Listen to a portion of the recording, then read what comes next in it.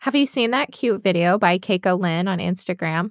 She's got this really fun vintage vibe, and there's this voiceover that says, Keiko Lynn doesn't believe in January. To her, it's a blur between the twinkling lights of Christmas and the romantic hues of February. And it goes on to say that January is this gap in time where she just rests and crafts. Oh, and I love this part, where she contemplates her existence in the tapestry of the new year, which starts on February the 1st, and she won't hear otherwise. It's so cute. You got to check it out. And I totally relate. I feel like I spend January in that same kind of restful, contemplative energy and plan for the new year to actually start in February. So that's why I'm releasing this New Year's episode in the middle of February. And to be real, you can set new intentions any time of year. So I feel like this is relevant anytime. Welcome to Maybe This Will Be the Cure, a podcast where the wisdom of a healing journey meets the warmth of shared experiences. Join as we explore the topics of healing, living with chronic conditions, chronic pain, neurodiversity, mental health, and parenting kids with disabilities. I'm your host, Megan. Now, last year around this time, I didn't have the brain space for any New Year's resolutions or yearly planning. My kids were still deep in autistic burnout, and after a really tough, nonstop year, it all caught up to me in January. I couldn't function. My brain was foggy, I was exhausted and overwhelmed, I was plagued by itchy stress rashes all over. I'd sometimes pass out or feel lightheaded and nauseous in stressful situations. And between low blood sugars and panic attacks, we had a lot of stressful situations going on. I do web design on the side, and I was really struggling to work. I just didn't have the energy to create. And I felt like I was in that newborn fog, but minus the sweet newborn. I wasn't sleeping well. I was learning so many new things at once between diabetes and burnout. It's big learning curves. And adjusting to lots of changes all at once. We moved out of state the same year, and I was grieving. I was tired constantly. I felt panicked often, and I was struggling with being social. All of it. So I started regular therapy again, and I've stuck with it this entire year. And along with coaching and a lot of other supportive therapies and practices like MFR, chiropractic, journaling, meditation, exercise, supplements, all of it, I'm doing a lot better. And my boys are doing a lot better than last year. So here I am a year later with the space, energy, mental clarity, and capacity to finally think about this new year. And I have the space to do some planning and set some intentions. Nothing too crazy. We're still in recovery from burnout, and I'm finally being more realistic about my capacity. But I am so grateful to be in a spot where I can even think about the new year things. And so I thought I'd share a few things I'm doing to prepare for this new year. But I just wanted to say, if you're in a season of complete survival mode or living in a fog, I've been there. And I'm sending so much love your way, and I'm hoping that you can get some relief soon. So for New Year planning, the first thing I like to do is take some time to dream. I'm a dreamer. I have big dreams and desires for my life, and I'm a total woo girl. Like, I love the idea of manifesting. And, I think action is really important too. But I've realized that sometimes as you focus on a specific dream or a goal, you start to notice things that can help you get there, or certain opportunities come your way. It's like when you glance around a room and then on the second look, you choose a specific color, and suddenly that color stands out in a way it didn't before.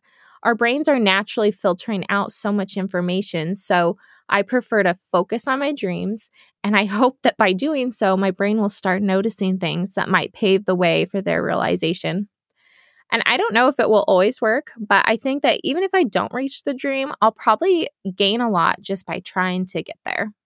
I love the book, You're a Bad A at Making Money. I know the title might be a little off-putting, but I've read it so many times because it always helps me feel so motivated and energized to take action. In the book, she has an exercise where you write out a day in your dream life. And I've done this exercise several times, and I did it again this past month. It's just so fun to think about.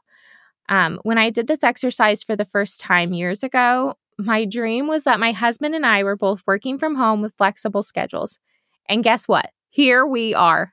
We both work from home with flexible schedules, and I'm so grateful. So I just love to take some time to dream.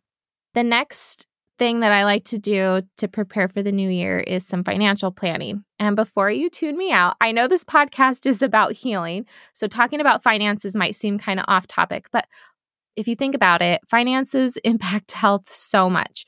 So I think it's really important to talk about. And I used to have no clue about our finances. Like literally, I wouldn't even look at them. I would ask my husband before I spent any money to make sure we had money in the bank. But for years, I didn't even know how to log into our bank account. And I'm sure you can imagine how wonderful that was for our marriage. No, I'm just kidding. It wasn't a good thing. And it led to a lot of frustration for both of us. So a while ago, I took this online course by Shanna Skidmore called Blueprint at Home. And it basically taught me how to manage our home finances. Side note, I also took her business finance course. I think it's called the Blueprint Model, and I loved it. Seriously, it was so helpful for me. Anyways, since taking her course, every month I do a money date where I look at where our money went. And for the first time in our marriage, we finally have a money plan, which is basically just a nicer word for budget. I just hate the word budget, to help us be more intentional with our spending and saving.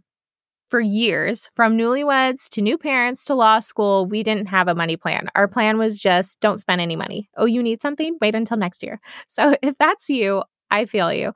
Anyways, I'm grateful now to have a better understanding of our finances and to be in a place where we can make intentional choices. So for financial planning for the year, the first step was to do the December's money date. So wrap up the year. And I went over our income and expenses for the month. And then I looked at the whole year's income and expenses. And I compared our actual spending to our money plan. And our income varies from month to month. So getting that bird's eye view of the full year is really helpful to see how we're actually doing financially. The second step is to update our net worth statement. And you might already be familiar with the concept of a net worth statement, but before the course, I wasn't. So for those of you that are unfamiliar with the term like I was, a net worth statement is essentially a document that lists all your assets. For example, your bank account, your house, any cars you own, any valuable belongings, and it assigns them a monetary value. It also lists your liabilities, which is just anything you owe, any debts that you have, like student loans, your credit card balance, your mortgage. By subtracting your total liabilities or what you owe from the value of your assets, what you own, you arrive at your net worth. The balance can be either a positive or a negative number depending on what you owe and own. And so we just updated our net worth statement to reflect where we stand now in January 2024. I just have a spreadsheet and I just keep track of it so we can compare year to year. And it's really interesting to see how your net worth changes from year to year. And then the next step is to set goals together and update our money plan. So before we even talked about budgeting or, our money plan, we started with a discussion of our goals and things that are coming up for the year and our dreams. And we discussed the financial impact of those. So for example, we're trying out some new therapies for the boys this year, which is a big cost that we need to plan for. We also have a couple family trips coming up this year, and we're trying to save for a new car. Both our cars are over 200,000 miles, so it's time. And we have student loans that we're working on paying off. So with all those things in mind and taking into account what we learned from our spending last year, we update our money plan to fit this year's goals. Okay, so after I do financial planning, then I like to take some time to set our intentions for the year, goals, and then plan to try to reach those goals. So first, setting goals and intentions as a family. We used to have this big chalkboard in our home that had each family member's individual goals or things we were working on for the year that we could just see all the time easily. And it also had a section for our intentions, which is more like, how do we want our home to feel, or what do we want to focus on in general? So just for example, on our chalkboard before, I had a goal to start a garden. When my husband was in law school, his goal was to finish law school. My oldest wanted to get a Nintendo Switch, of course, and my youngest wanted to start lessons like his older brother and get a dino toy. And what's cool to see is how we all eventually met those goals. I just think it's helpful to be looking at it all the time. And then in the intention section, we wrote that we wanted our home to feel comfortable, safe, loving, and fun. Now, to be honest, the past year and a half, this chalkboard has just sat under my bed after our move, and I still don't have the energy to put it up. So instead, this year, we kept it really simple. We just talked as a family about what our individual goals are, what our intentions are, or focus is on for the year. Maybe someday I'll get around to putting it up. And then I always have different health and wellness goals that I'm working on. Shocker.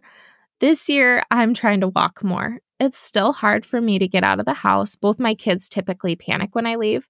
So I found a walking pad on Facebook Marketplace, and I'm using that to get more steps in regularly. And I also got this cheap pedometer that I'm using to track my steps. You know, what gets measured gets managed, or however that saying goes. And I also scheduled the dental cleaning for the first time in years. So winning. And then I also took some time to figure out my creative goals for the year and to plan for those. One thing I've realized while experiencing a season of burnout with my kids is that I have this natural desire to create things, and creating fills me and it keeps me sane. I have a web design business, a small Etsy shop, and a few months ago I started the Maybe This Will Be the Cure Instagram page that eventually led to this podcast. I have tons of ideas, and I start to feel overwhelmed when they're all brimming inside and I don't bring them to life. So this past month, I made decisions about what creative ideas I'll pursue next, and I mapped out a plan to get it done. When my son was hospitalized and diagnosed with type 1 diabetes, in a way, it completely broke my worldview. I realized that some circumstances are out of my control. I can't prevent every bit of suffering in this life. I'm always thinking of that weepy song, the world spins madly on. But even though I'm not in control of all of life's circumstances, there's a lot that I can control, even if it's just how I think about a situation. I love the book, Man's Search for Meaning by Viktor Frankl. If you're unfamiliar, it's a book written by this psychologist that was imprisoned in a concentration camp during World War II. And he shares the lesson that despite external circumstances, we can make choices that contribute positively to our lives, and that even in the face of suffering, you can find meaning and purpose. I was reading a quote recently that talked about how trees halt their growth and focus on survival in difficult seasons. And last year required that I focus on just the bare necessities for survival, just to get through the days. I had no space for the New Year's planning or anything else. But now that I have the space for some growth, I like to have something I'm working towards, and I love the purpose and meaning it adds to my life. Thanks for being here as I share the things I'm doing to prepare for the new year. I'll provide links for the things I mentioned in the show notes if you want to check it out. Also, I put together a New Year's planning worksheet if you want something that kind of boils this all down to an actionable worksheet for you, and I'll link to it in the show description. I love talking your ear off. Until next time. Thanks for joining us today, where dreams are nurtured, challenges are met with resilience, and every tiny step forward is a victory. Hit subscribe so you can easily find new episodes and join this community, because maybe this will be the cure.